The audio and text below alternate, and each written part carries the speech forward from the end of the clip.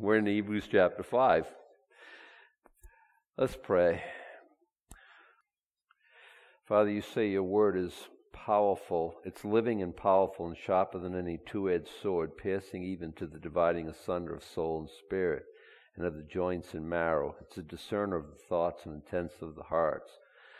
Lord, I hope you don't think it wrong, but I would have you show us that this morning, demonstrate it. And I'm not putting you to some task. I know more than that. But Lord, you say this is what your word is, and we would have you operate on us this morning, as it were, and say the things, Lord, speak into our heart the things that need to be spoken.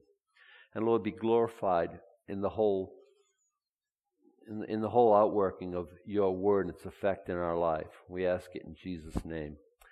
Amen. Now, we did the first 10 verses, if I remember correctly, last week, and so I'm just going to read them because none of this is kind of in a vacuum. It's all the ideas, they're built one on another. This is one of the few books. A lot of times if you were parsing up a book, you would generally do it the same way that they did it back hundreds of years ago. You got to remember, when this was written, it was a letter. It didn't have chapters and it didn't have verses. It was just one word after another word after another. But the Bible kind of has like these paragraphs, like you and I would write a letter or write an email. New paragraph, you indent or you skip space, and so you have like a group of words here and a group of words here. The Bible kind of does that. In the Hebrews, it doesn't do it to my satisfaction where the chapters end. So we're kind of like, going through chapters, and a natural place to stop, usually at the end of a chapter, but not here. It just doesn't seem that way in my thinking. But that's just my thinking. So I'm going to read chapter 5 again, just to kind of a springboard into where we're going. So I just don't start in the middle of things talking about Melchizedek, and everyone's going, "What are you on? What on earth? What's he on about now?" So we'll kind of get a running start at this. Back in verse 1, every high priest taken from among men is ordained for men in things pertaining to God, that he may offer both gifts and sacrifices for sins. Who can have compassion on the ignorant and on them that are out of the way? For that he himself also is compassed with infirmity. And by reason hereof he ought, as for the people, so also for himself, to offer for sins. And no man taketh this honor unto himself, but he that is called of God, as was Aaron. So also Christ glorified not himself to be made an high priest. But he that said unto him, Thou art my son, today have I begotten thee. As he saith also in another place, Thou art a priest forever after the order of Melchizedek, who in the days of his flesh, when he had offered up prayers and supplications with strong crying and tears unto him that was able to save him from death, and was heard in that he feared, though he were a son, yet learned he obedience by the things which he suffered. And being made perfect, he became the author of eternal salvation unto all them that obey him, called of God and high priest after the order of Melchizedek, of whom we have many things to say and hard to be uttered, seeing ye are dull of hearing. For for the time ye ought to be teachers, ye have need that one teach you again, which be the first principles of the oracles of God, and are become such as have need of milk, and not of strong meat. For everyone that useth milk is unskillful in the word of righteousness, for he is a babe. But strong meat belongeth to them that are of full age, even those who by reason of use have their senses exercised to discern both good and evil. So remember that you got to get my thoughts together. You got to understand Hebrews in the way it was written. Writing to people who have turned to Christianity, have turned to Christ, have been born again, and now they're at a crossroads because of persecution, because of pushback, because of family turmoil, saying, I think it was easier back in the way it used to be. I run into Christians today, and you say, how can somebody think that? Because our memory's flawed. We think of the good old days. I'm not sure there ever were good old days. I remember in my childhood, I was more carefree because I was stupid and I didn't know anything and I didn't have any responsibilities. And there were certainly times in America that were more open to the gospel, more agreeable to, now it's open seasons on Christians. You dare not hardly stick your head out of the foxhole, but we must, and we do. But it's not. We're not in a culture that's favorable to the things of Christ anymore. So in that way, there is a good old days. But what I'm thinking about is so they came out of Egypt, the children of Israel, 2-3 million strong. And so they run into some situations. Oh, it was better when we were back in Egypt. Oh, the leeks, the onions, the garlic. All my favorites, by the way. It's like, wait a second. What about brick making? Did you forget that? Did you forget the whip on your back at random when a taskmaster would just start whipping somebody for no reason at all? Do you remember when Moses came and he said, hey, let my people go? And then they made it more hard where you had to make the same amount of bricks, but they wouldn't supply the straw. Do you remember that? Hey, does anyone remember drowning your infant sons in the Nile? That would kind of be something that would leave a psychological scar. Does anyone remember that? Oh, the leeks, the onions. So we have this scary recollection of things, and we kind of paint them up happier and more friendly than, we do this in death all the time. We can wish somebody dead. We can't stand them so much. I'm not suggesting that we ever do that. But then after they die, oh, as we lament in sackcloth and ashes, heaven's the richer, earth is the poorer for the passing of this dear one who in life wasn't so dear. Our memories don't work quite exactly the way they... So here we have Christians, they come out of Judaism, and is Judaism a tough sell? It would be for me. You sacrifice animals when you sin. I've never done that. I'm not a squeamish person. Going moose hunting next week, okay? Blood and guts, that's not the issue. The issue is like a little lamb that I drag to the priest. And by the way, the priest looks at the lamb. Does he look at me? No. He's not looking at me to see no flaws. He's looking at the lamb. The fact that I'm flawed individual is a foregone conclusion. That's why I'm dragging a lamb off to the priest to sacrifice. So he looks at the lamb and he sees a lamb without spot or blemish, which is a picture of our dear Savior. Now, what happens if you guys haven't been Levitical with me on Sunday nights, you place your hands on the head of the lamb. You're transferring your sins onto the lamb. What happens next? Well, the priest guiding your hand, you have the knife, and you slit the throat of the lamb. I'm sorry, this is graphic, isn't it? Invest yourself emotionally in this. And then you feel the lamb shudder, gurgle, trying to breathe blood in and everything else. And then slowly, the pumping of the blood, they're trying to catch the blood in a bowl that would be squirting all over the place as the lamb slowly gives up its life. How do you feel about your sin now? And you want to go back to that? Well, but they would make a persuasive argument. Look, we have the priesthood. We have the temple. We have the feast days. We have the baptisms, the ablutions, the washings.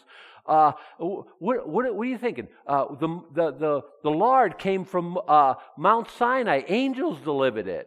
And you remember all the things that the writer here is addressing. And he's constantly telling people, don't go back. There is no back. That's not really an option. It's open to us. It is an option, and it's one that many Christians select. Born again, loving the Lord, serving the Lord, singing His praise, and next minute right back with the world, so much so that you could never tell the difference if they were ever born again or not. Have they lost their salvation? Well, you can wrestle with that all you want. Okay? Come up and argue with me.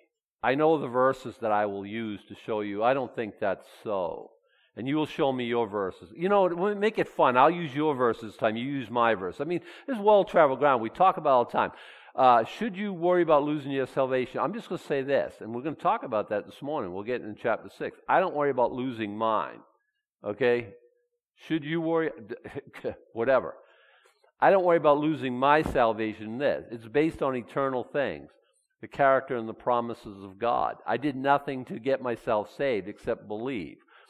So a lot of people think, well, sin will get you out of salvation. My Bible says where sin abounds, grace does much more abound. And it also says, like, my ability to believe seems to be a God thing as well. Will I get sometime will I get a lobotomy and not believe? I don't know. I don't know that. I don't know how that works. All right? And I know, as well as you know, there's people who seem to have been among us, seem to have been one of us, and they don't look like they're one of us now. What is that all about? Well, in John we read, those who went out from among us, they were never of us. And they went out from among us that it may be obvious that they were never of us. And so, to me, that seems to, just because they came and they lifted their hands and they worshiped God, does that mean they were saved? I went to church all my life until I was 20 and not saved. But I looked like a Christian, and probably people would call me that. It just wasn't so. And then when I left the faith, you guys know I was Catholic. When I left the faith, they think I've rebelled, that I've gone into sin, that I've gone into rebellion. Perspective is a funny thing, isn't it? Well, he's talking to these Hebrew Christians. Don't go back. Stay the course. Well, what about the priesthood? And he answers that. Every high priest taken from among men, right? And he's talking about that. And he's going to... Because here they say, hey, there's a priesthood. What do you think God ordained all them people for? For nothing? And he says, oh, I get it. We have a high priest. By the way, we're kings and priests. We have a priesthood too. It's not Aaronic. Our high priest is a high priest. And people say, he's not even of the right tribe. He's the Lion of the tribe of Judah. He's not Levitical at all. How can Jesus be a priest? It's a good question. He's not a priest in the Aaronic priesthood. He's a priest after the order of Melchizedek. And he exploits that. The author here, he says that. He talks about, thou art a priest forever after the order of Melchizedek in verse 6, who in the days of his flesh, when he offered up prayers and supplications with strong crying and tears unto him that was able to save him from death, and was heard and that he feared. Is that talking about Melchizedek? No, because in chapter 7 we're going to realize, at least rhetorically, that Melchizedek never died. It's talking about the Son of God here, who offered up strong prayers and supplications. When was that? In the Garden of Gethsemane, among other places. He cried from the cross, my God, why hast thou forsaken me? Here, he's talking about those prayers he offered to God, who was able to save him from death. Did God save him from death? No. Isn't that interesting? His God, the Son, praying to God the Father, deliver me. And God the Father says, nope, it's not. We're all kind of glad he answered that prayer, because therein is our salvation. The wages of sin is death. The plan from before the foundation of the world, that the Son of God came into the world and died for us. Though he were a son, yet learned he obedience by the things which he suffered. And being made perfect, he became the author of eternal salvation unto them that obey him. That's incredible verses. I mean, these are incredible verses.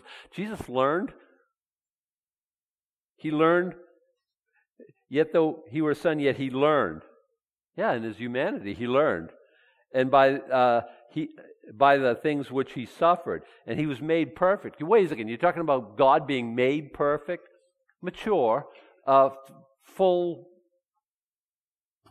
where he's supposed to be. And yeah, he did that in his humanity. He learned things, and he got to that place where God wanted him to be, where God the Father wanted to be, and in so doing, he's the author of eternal salvation of all them that obey him. Imagine if Jesus was self-willed. I ain't no cross. Listen, all he had to do when he was arrested, just say what they wanted him to say. Are you the Christ? They asked him. Are you the Son of God? They asked him many things. It kind of in King James, that's what you say. Is kind of like, it sounds evasive. He's saying it's as you say, and he answers very obviously in the affirmative, because they go on and rip their clothes and act all crazy. Oh, you've heard the blasphemy. All he had to say is, I never said I was God. or anything to that effect. They roughed him up and let him go, and no sense following that guy. He's obviously not the Messiah. But he didn't. He went through the whole process. He wasn't self-willed. He did what he had to do in order to save us. And that's a wonderful verse. He's called of God and high priest after the order of Melchizedek. Again, you know enough Hebrew there. Zedek means righteousness. Melchi, king. He's the king of righteousness, okay? So we have this character in the Old Testament, the king of righteousness, of whom we have many things to say and hard to be uttered, seeing ye are dull of hearing. I'd like to talk to you about that, but you're not ready. Have you ever experienced that with somebody? I'm not trying to throw anyone under the bus or insult anyone, but I experienced that kind of frequently. Because there's some things you can talk about, like, I talk about the Bible's the Word of God. That presupposes there is a God and that He speaks. And some people aren't ready for those two factoids yet. So never mind, the Bible being the Word of God, because they don't even believe conceptually that there is a God. Or if there is, the eternal clockmaker, he kind of wound us all up, and now he's the absentee landlord. You've heard all the arguments, right? And he's not really dealing with us or anything like that. He has really nothing to say to us. So we have to first show them that there is a God, and two, that He very much has things to say to us. And now we introduce the Bible as the Word of God. Have you been there? But you can't tell somebody about this concept because it builds on this concept and this concept and this concept that they're not ready for yet.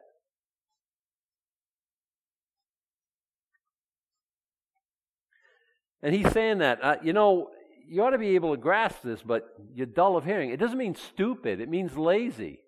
Now, again, not trying to throw anyone on the bus. I want to challenge you. You're lazy. And by the way, I like to challenge. I like to challenge myself. Sometimes the Word of God comforts. Sometimes it strengthens. Sometimes it challenges. I don't serve it up just one size fits all, because it does, depending on what the verse is, what God's trying to tell us. Sometimes it makes you feel kind of lousy about yourself. That's why I know it's not written by men. Sometimes it makes you feel like God is very comforting. It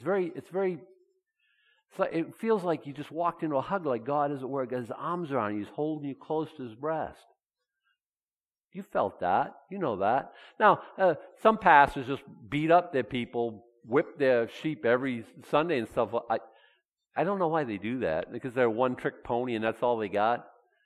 I want to, speak the way the Bible speaks, and I think here in this passage it's kind of challenging us. I think the writer's challenging those who he's writing to. Hey, I'd like to tell you about this. I wish you weren't so dull of hearing. I wish you would, be able to grasp some of these concepts. Well, he will tell us in chapter 7, so he's not saying, because, you read it here and you think like, well, I want to know. But the writers to the Hebrews, they don't want to know, or they're lazy, so we're not going to get the benefit of that. We will. It's called chapter 7. We'll get there. But he's got to build some things into them first before he's able to tell them about Melchizedek. And he says this, for the time ye ought to be teachers, you have need that one teach you again, which be the first principles of the oracles of God. You become such as have need of milk and not strong meat. You're babies in this stuff. I want to tell you some high school stuff, but you guys haven't even graduated kindergarten yet. You're still, working out the formula from the Baba. You're not ready for steak and you're not. And he's using this. It's a metaphor, right? Is that right? Metaphor. It's not an simile. That's I don't know. It's one of those literary devices, okay? It's a metaphor, I think. He's saying hey, the Word of God, you guys ever chew on a really tough verse? I do all the time. There's a lot of verses here I wrestle with. I teach them and I wrestle with them. But all Bible teachers are like that. Give God the right to be very deep. He doesn't write everything on a first grade level. But there's some stuff that, look at the 4-year-olds can sing, Jesus loves me, this I know, for the Bible tells me so. And they can figure that kind of stuff out. There's stuff that God gives right down to those 4, 5, 6-year-olds among us. I don't know that I want a 6-year-old to teach on Hebrews. And here he's saying hey, you've been around long enough. You ought to be teachers of this. And he's not saying that everyone has the gift of teaching, or that's what. He says you ought to be able to discuss this intelligently. You ought to be able to, know. Listen, if you've been saved for, let's say 6 months, just for a round number, half a year is round enough. My thinking, you ought to be able to discuss salvation intelligently with somebody who isn't saved. Lead them to the Lord. No, that's a function of the Holy Spirit. But you ought to be able to tell them how to get saved, why you're saved. And I don't know if the majority of Christians can do that. Now, I'm not pointing the finger, say you can do this, Cable. You need some work. Yeah, I'm not doing anything like that. That's judgmental. Let God do that, right, in your own life. But how long? It seems like some people have been saved for 6 months, some 20 years, and you can't tell the difference. Can you tell the difference between a driver who's got their license a month ago and someone who's been driving for 20 years? You should be able to, especially in Maine and weather, right? You should.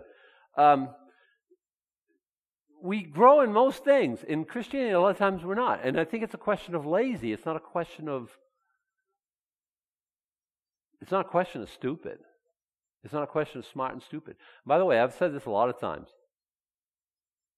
I know some of the wisest, most incredibly intelligent people who are Christians. And I know some of the wisest, most incredibly intelligent people who are atheists. And I know some simple folk who love the Lord and have a really firm grasp of the Bible.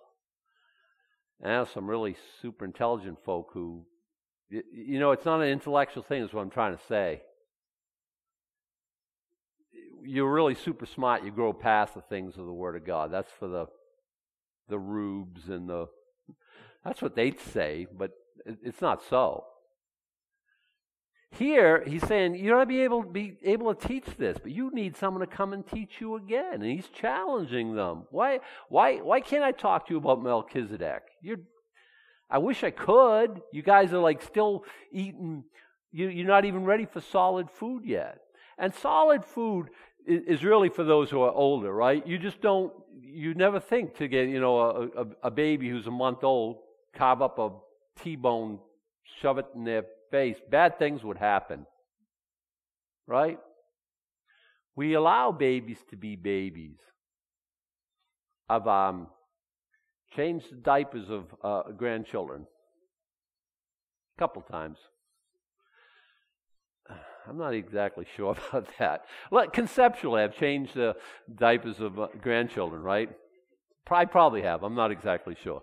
So let's say when my granddaughter was a year old, she had a full diaper, and Suze wasn't.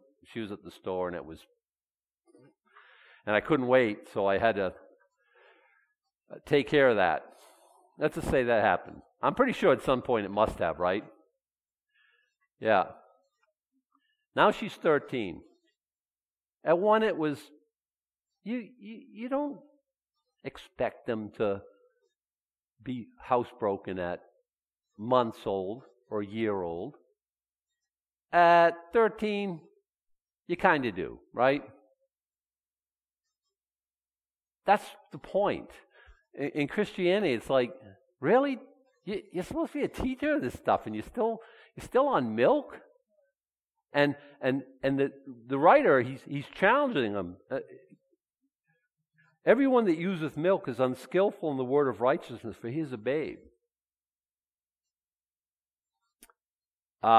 He says the same thing to the Corinthian church. Really? After all this time, how come you're still on milk? Now, by the way, we need milk, or vitamin D, or some of the things that milk supplies. We never grow out of it, and I still think we need the basic things of the Word of God. But if that's all your diet, but strong meat belongeth to them that are of full age, even those who by reason of use have their senses exercised, discern both good and evil. I was thinking about this a lot this week, this discerning of good and evil. What's right and what's wrong? Well, the better question is, who has the right to say? And once we've eaten of the forbidden fruit and we have the knowledge of good and evil, we don't give that back. As a matter of fact, we know a lot better than God would ever know about what's right and what's wrong. You don't believe me? Just watch the news. Just watch the pundits. Just watch the talking heads. God, he just thinks it's two genders. What does he know? And we know now there are, who knows, they're up to 53 or something last time I knew. Crazy, right? God said, no, I made them male and female. No, we've eaten of the fruit. We ain't giving it back. We ain't giving up that. I was watching on one of these man on the street interviews.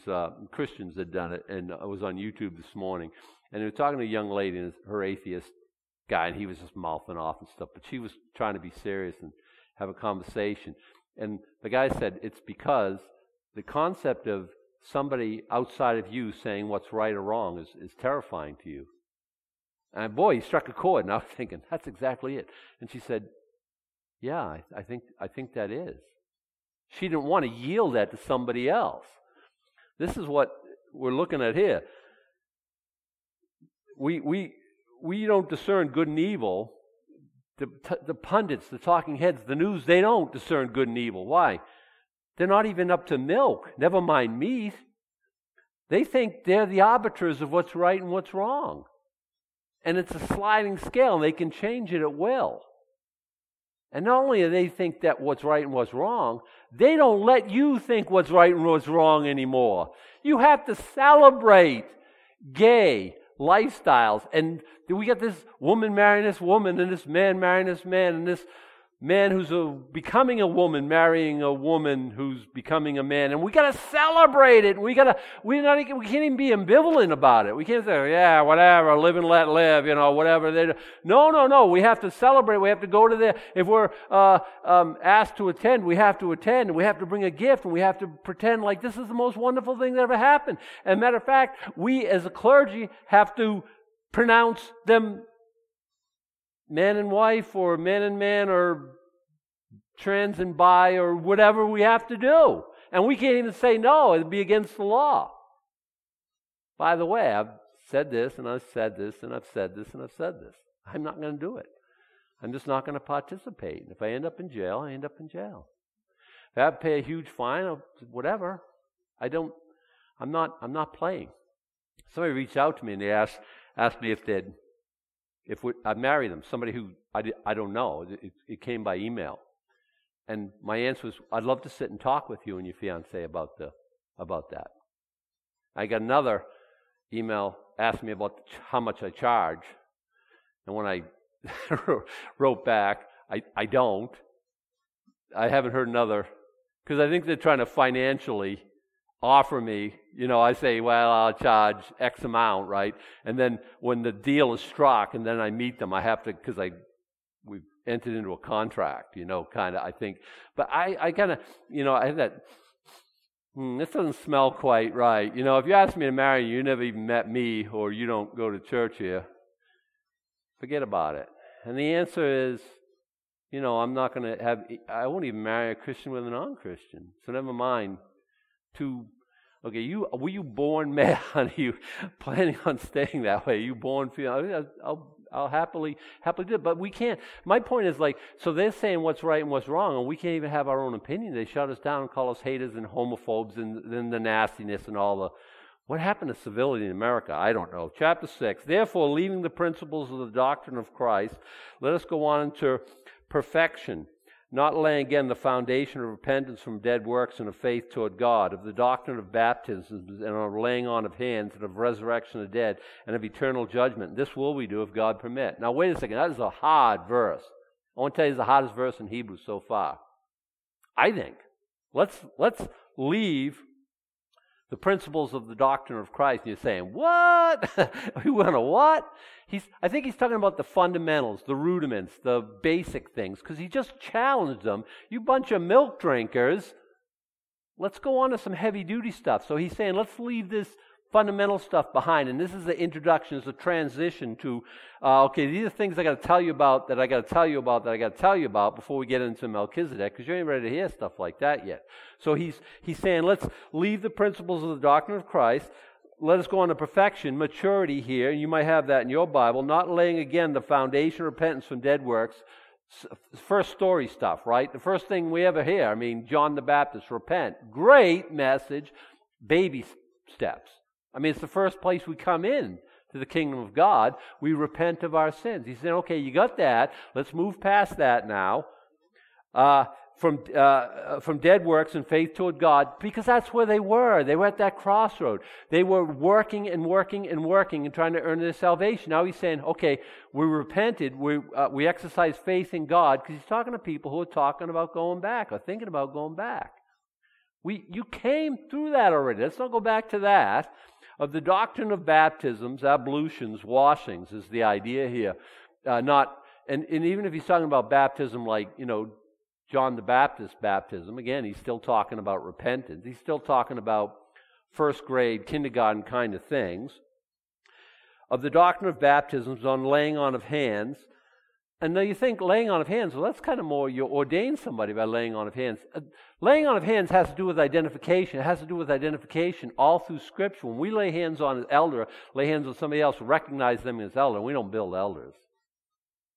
We're transferring, kind of identifying with, yeah, he's one of us.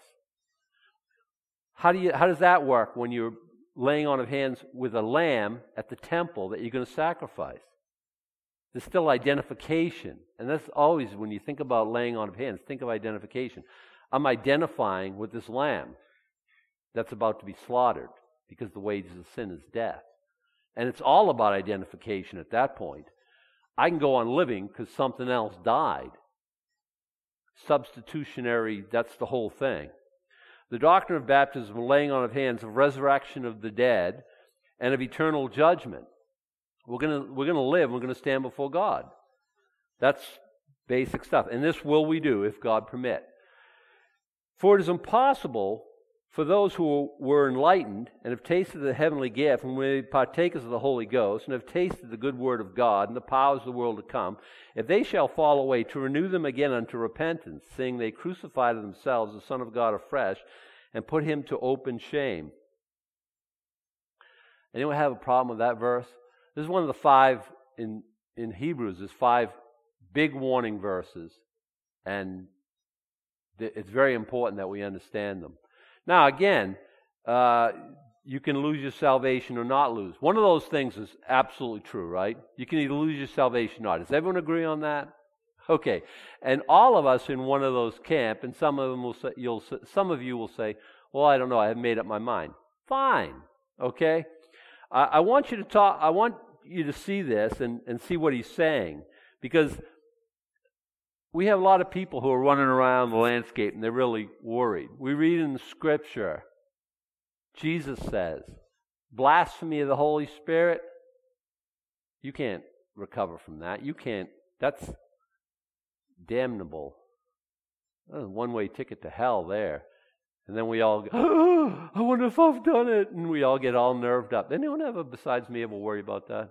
I'm the only one. How many of you still kind of wondering what that means? Y'all got that? That's good. I've had talks with pastors. I've had talks with Calvary Chapel pastors who still don't quite have that. And it's concerning to me, because I wonder when somebody comes and asks them what they say. And they think blasphemy is like, taking the Lord's name in vain. That's not blasphemy. I mean, don't do that. There's a whole commandment that says don't do that. But blasphemy is like, can I give you a blasphemy? Just for training purposes only. Jesus is not the Son of God, and he's not divine. That's blasphemy. That is absolute blasphemy. You guys got it? You with me? Okay, it doesn't have to involve cuss words. Now, if we blaspheme the Holy Spirit, well, what does that even look like? Well, it looks like the people who are following Jesus around, and they were blaspheming the Holy Spirit. He would do a miracle. He would take a man who has never seen, a deaf, mute man, or someone who is lame or demon-possessed, and he would deliver them from the demon. He would give sight to eyes they had never seen. Not that someone lost their sight and they got some sort of, cataracts or something, and they had the LASIK surgery and now they're all better. Nothing like that. They had never seen anything in their whole life, ever, even ever. And he says, see. And now sometimes there's mud and spit, and sometimes there's wash and siloam, and sometimes there's just, he pronounces it, but he heals them. And so the people who are not pro-Jesus, they have to come up with a story. Well, they do. He casts out Beelzebub by the power of Beelzebub. Is that true? No, he casts out demons by the power of the Holy Spirit. And you saying the power of Jesus Christ is demonic is blasphemy of the Holy Spirit. So how come you can never be saved? It's easy. It's easy. Think this all the way through. Father, save me. And God would say, well, have you considered my son Jesus? Neither is there salvation in any other, for there is none other name under heaven given among men whereby we must be saved. And you would say, oh, he's demonic. What else you got? And God would say, oh, well, plan B is, there is no plan B. You're saved by Jesus Christ. And once you think that his works are demonic, how are you ever going to get saved? And that's why there's no recovery from that. And I would say there's no recovery in so long as you have that idea. But once you get rid of that idea, yeah, Jesus is demonic. He's the Son of the living God. He's God in the flesh. He came to take away our sins. Oh, that sounds like a Christian. That sounds like me. But stand before Jesus thinking he's demonic, how do you get saved from that? How do you recover from that? So that's what it means to blaspheme the Holy Spirit. Well, he writes the same thing. Look, can I show you? And we're going to rely a little bit on personal pronouns. So I'll give you a good example of this. Let's go back to 1 Thessalonians, right? And this is something we all agree on here, or most everyone. In our stripe, in our circles, in our tribe, we agree on. 1 Thessalonians chapter 4. For the Lord himself, verse 16, shall descend from heaven with a shout, with the voice of the archangel, with the trumpet of God, and the dead in Christ shall rise first. Hallelujah. Hope it's today. Then we which are alive and remain shall be caught up together with them in the clouds to meet the Lord in the air, and so shall we ever be with the Lord. There's a them, and then there's an us here. We which are alive and remain. Who's that? We which are alive and remain. Who's the them? The ones who are the dead in Christ who rise first. And it's obvious from the pronouns who's being talked about. Correct? Any argument there? Shouldn't be. It's pretty straightforward. And we're going to meet the Lord in the air. Wherefore comfort one another with these words. But of the times and the seasons, brethren, he's writing to brethren, you have no need that I write unto you, for you yourselves know that the day of the Lord so cometh as a thief in the night. When they shall say peace and safety, then sudden destruction cometh upon them as travail upon a woman with child, and they shall not escape. But ye, brethren, not in darkness, that the day should overtake you as a thief. Ye are all children of light, and the children of the day. We are not in the night, nor in the darkness. Therefore let us not sleep, as do others, but let us watch and be sober. For they that sleep, sleep in the night, but they that are drunken, be drunk in the night. Let us who are of the day be sober, putting on the breastplate of faith and love. Let's stop there. Well, and helmet the hope of salvation. Let's stop there. There's an us and there's a them all the way through this. Have you seen it? But the times of the seasons, brethren, okay, that's us. Ye have no need that I write unto you. You yourselves know that the day of the Lord so cometh as a thief in the night. Now I have people who get all nerved up. Oh, thief in the night. Oh, like, hey, don't get worried. Is a thief in the night at your house a big problem? Not if you're a light sleeper and you have a security system and you got a gun in your bedstand. It can be very traumatic to some people. Especially if someone is old, living alone. They got no dog. They got no security system. Intruder at night could be a very hairy, scary thing, right? You get that? It's like a thief in the night, but, that should be very scary. Well, yeah, I understand, says Paul, but when they shall say, now all of a sudden it's they. Is it us? No, it's they. They're the ones saying peace and safety. Then sudden destruction cometh upon them. The big argument in 1 Thessalonians chapter 4, when is this going to happen? This, what we call the rapture, this resurrection event. When is it going to happen? Well, I want you to understand there's a them and there's an us. I'm comforting you with these words because I say it's going to happen before the tribulation. And that, I think, is the clear preponderance of Scripture. Not for everybody. There's a them. And they're going to say peace and safety. What's going to happen? Sudden destruction is going to come upon them. You? No, them. So we don't care about thieves in the night because there's a themness to that. There's not an usness to it. It's going to be like travail upon a woman with child. It's going to be like birth pangs. They won't escape. Okay? Who won't? They won't. You got it, right? You see where we're going with this. But ye, brethren, you're not in the darkness. What do you worry about thieves tonight? You don't even live in the darkness. That the day should overtake you as a thief. He just said it. What are you worried about thieves in the night? You're of the day. You're of the day. Don't even get nerved up about that. You're children of light. You're the children of the day. You're not in the light nor of darkness. Therefore, let us not sleep. Don't act like them. Don't you sleep. And he's talking about spiritual sleep. I mean, he's not talking about not getting your full nights. Our sleep is, in God's eyes, a precious thing, we're told. Therefore, let us not sleep as do others, but let us watch and be sober. That's the day and the night analogy, okay? For they that sleep, sleep in the night. They that are drunk in the night. But let us who are of the day be sober. We're not drunk. Putting on the breastplate of faith and love, and for a helmet, the hope of salvation. Do you understand us and them? Now, let's go to Hebrews, because I think we're going to see this again. Not as obvious, but I still think they're talking about an us and a them. It is impossible for those. Now, what are we looking at first? We're looking at those. Now, if you put in us and those, I think you've kind of didn't read this real good. It is impossible for those who are once enlightened, have tasted the heavenly gift, who are made partakers of the Holy Ghost.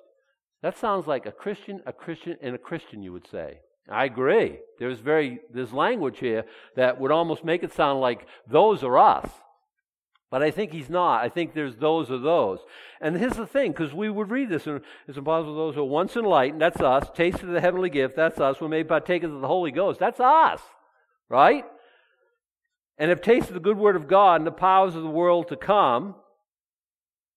We've tasted the good word of God. We've tasted the powers of the world to come. We have a vision of heaven, an idea that it's going to be a wonderful place and a wonderful time. If they shall fall away, to renew them again to repentance. What if they? It's impossible, is what he's saying.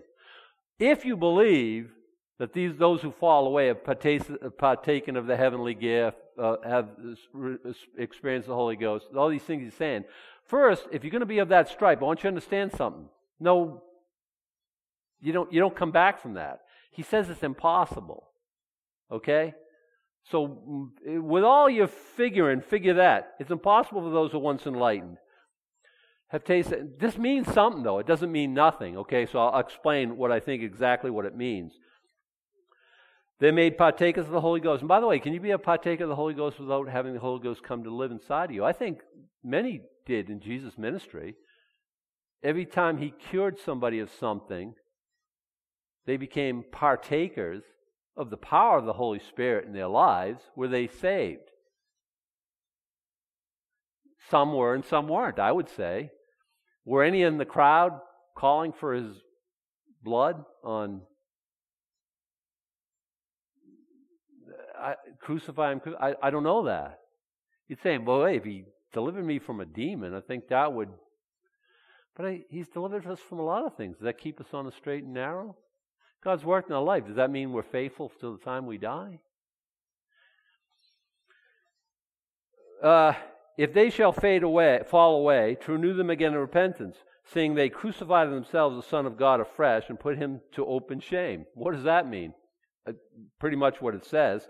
Look, if this means Christians lose their salvation, there's no way to get them re-saved if you would believe the Bible literally. And you say, well, okay, they partake of the Holy Spirit, they get this heavenly vision, and then they fall away.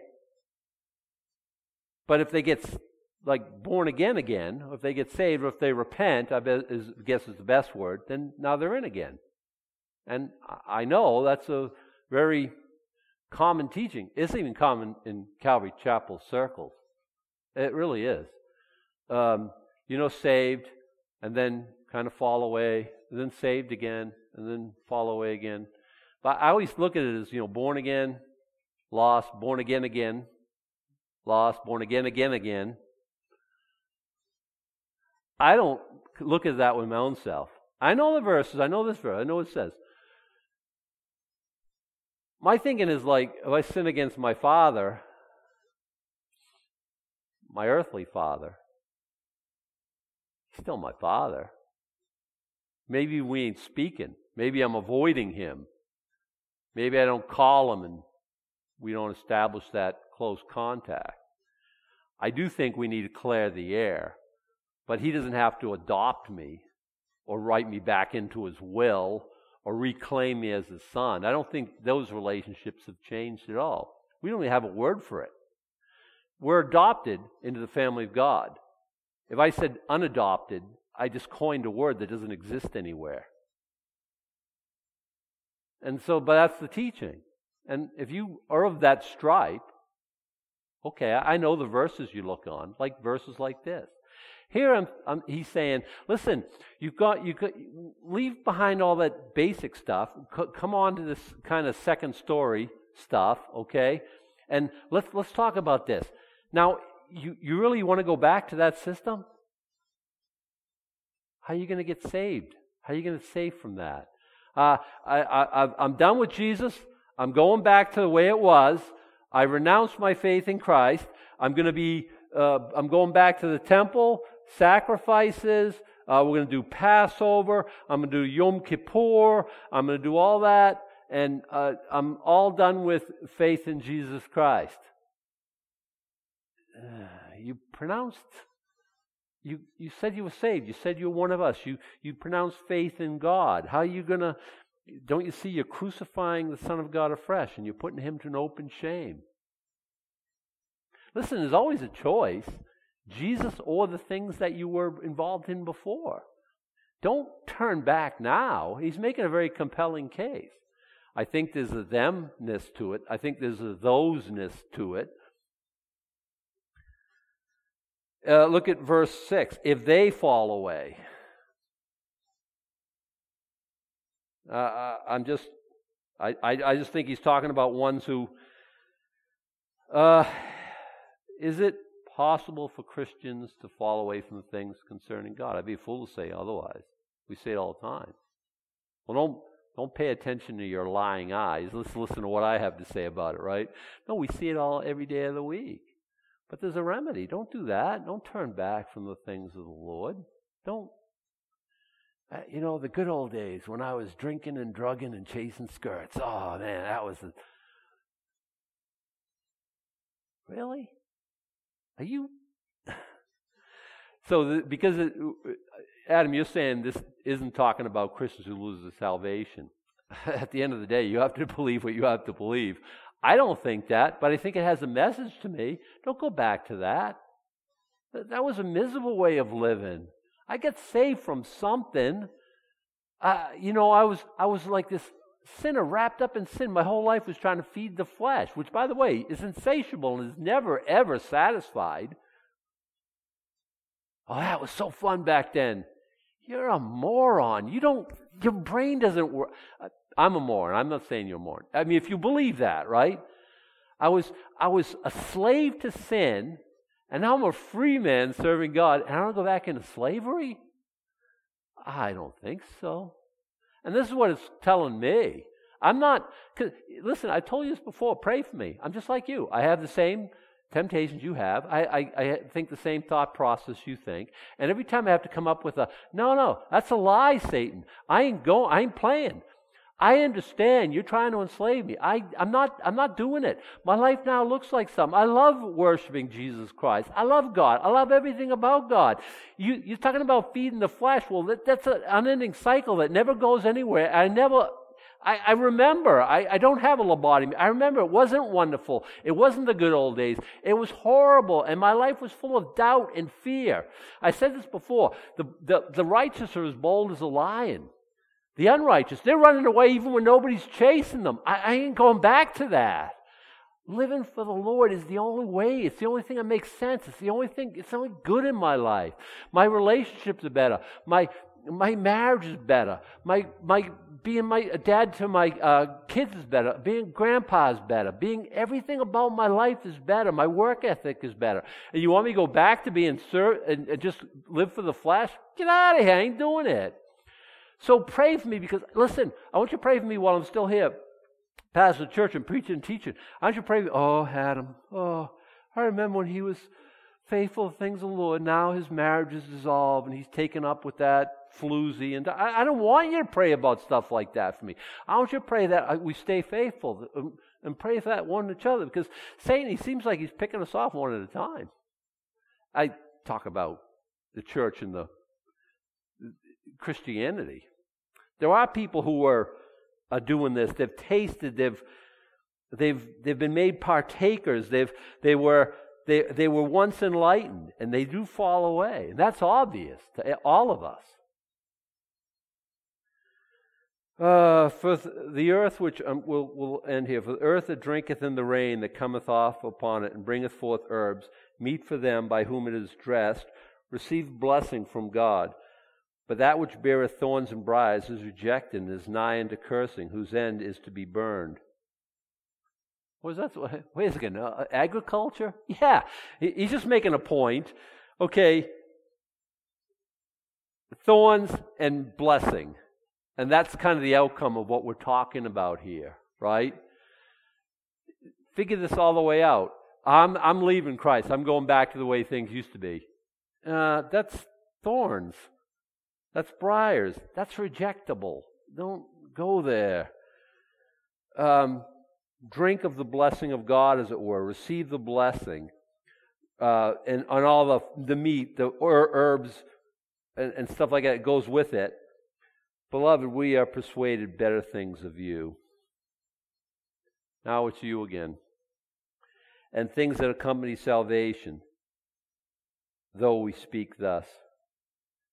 Now, I know we ended right in the middle of a kind of a thought here. That's my problem with this whole book. We're always ending in the middle of a thought. We'll pick this up next time.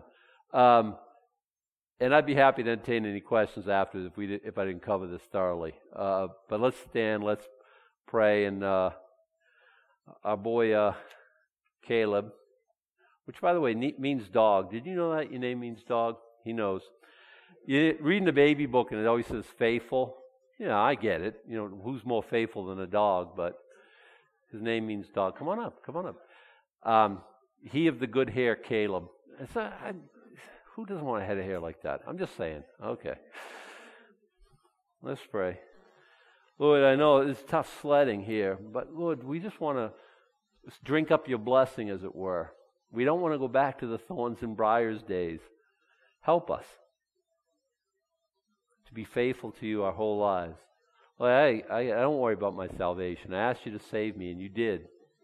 And Lord, now you keep me. The Lord is my shepherd. I shall not want. I can't even pretend to have need, Lord. You've blessed me before and behind and throughout my life, and in every way I turn, Lord, there's more blessing. You're a good God. You've given us all things pertaining to life and godliness. Lord, why would any of us turn back? Help us, Lord, to maintain, to be faithful, to see things the way they really are. Lord, we've put our trust in you. We thank and praise you for this great salvation. Bless us now. In Jesus' name, amen. It is our desire to get God's Word out to all, so our podcasts and everything else downloaded from our website is free. But we do have expenses, and if you feel led to give $1 for this resource, please go ahead and click the Give tab on our website at plowboyministries.org. Grace and peace. And everything I once held dear, I count it all as Lord.